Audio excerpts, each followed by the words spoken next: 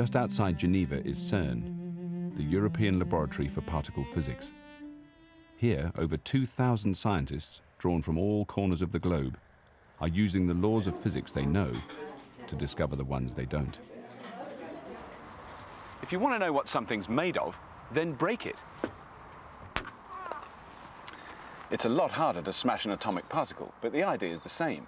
Collide two particles together and look at the bits that come flying off. At CERN, the aim is to do experiments using the smallest particles of matter, colliding them together in order to try to understand the nature of matter itself. What are we? What are we made of? What are the rules that govern the way that we and the universe is built up? When you crash things together, you can analyze the collision using the laws of conservation. The biggest challenge to these laws is to explore nature itself on the tiniest level, inside the atom.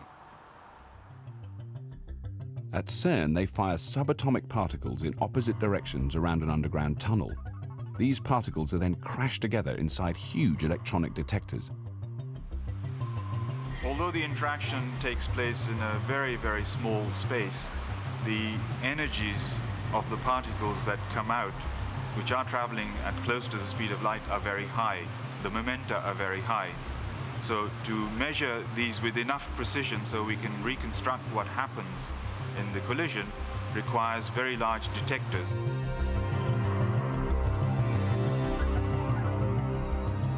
In doing experiments at CERN and interpreting them, the conservation of energy and momentum are absolutely essential.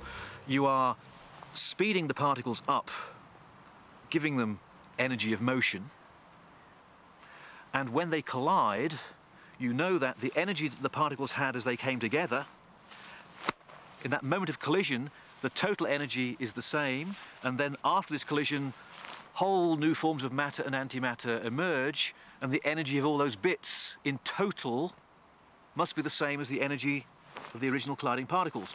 So you can then do a balance check. You can add up all the energies, all the momenta of the various particles that are spraying out, and see if it does balance. The particle tracks which stream out from a collision are like the skid marks in a car crash. By analysing these subatomic skid marks, you can work out what new particle, if any, you've discovered as matter breaks apart. So detectives investigating the subatomic world make sense of these patterns using the trusty rules for energy and momentum conservation.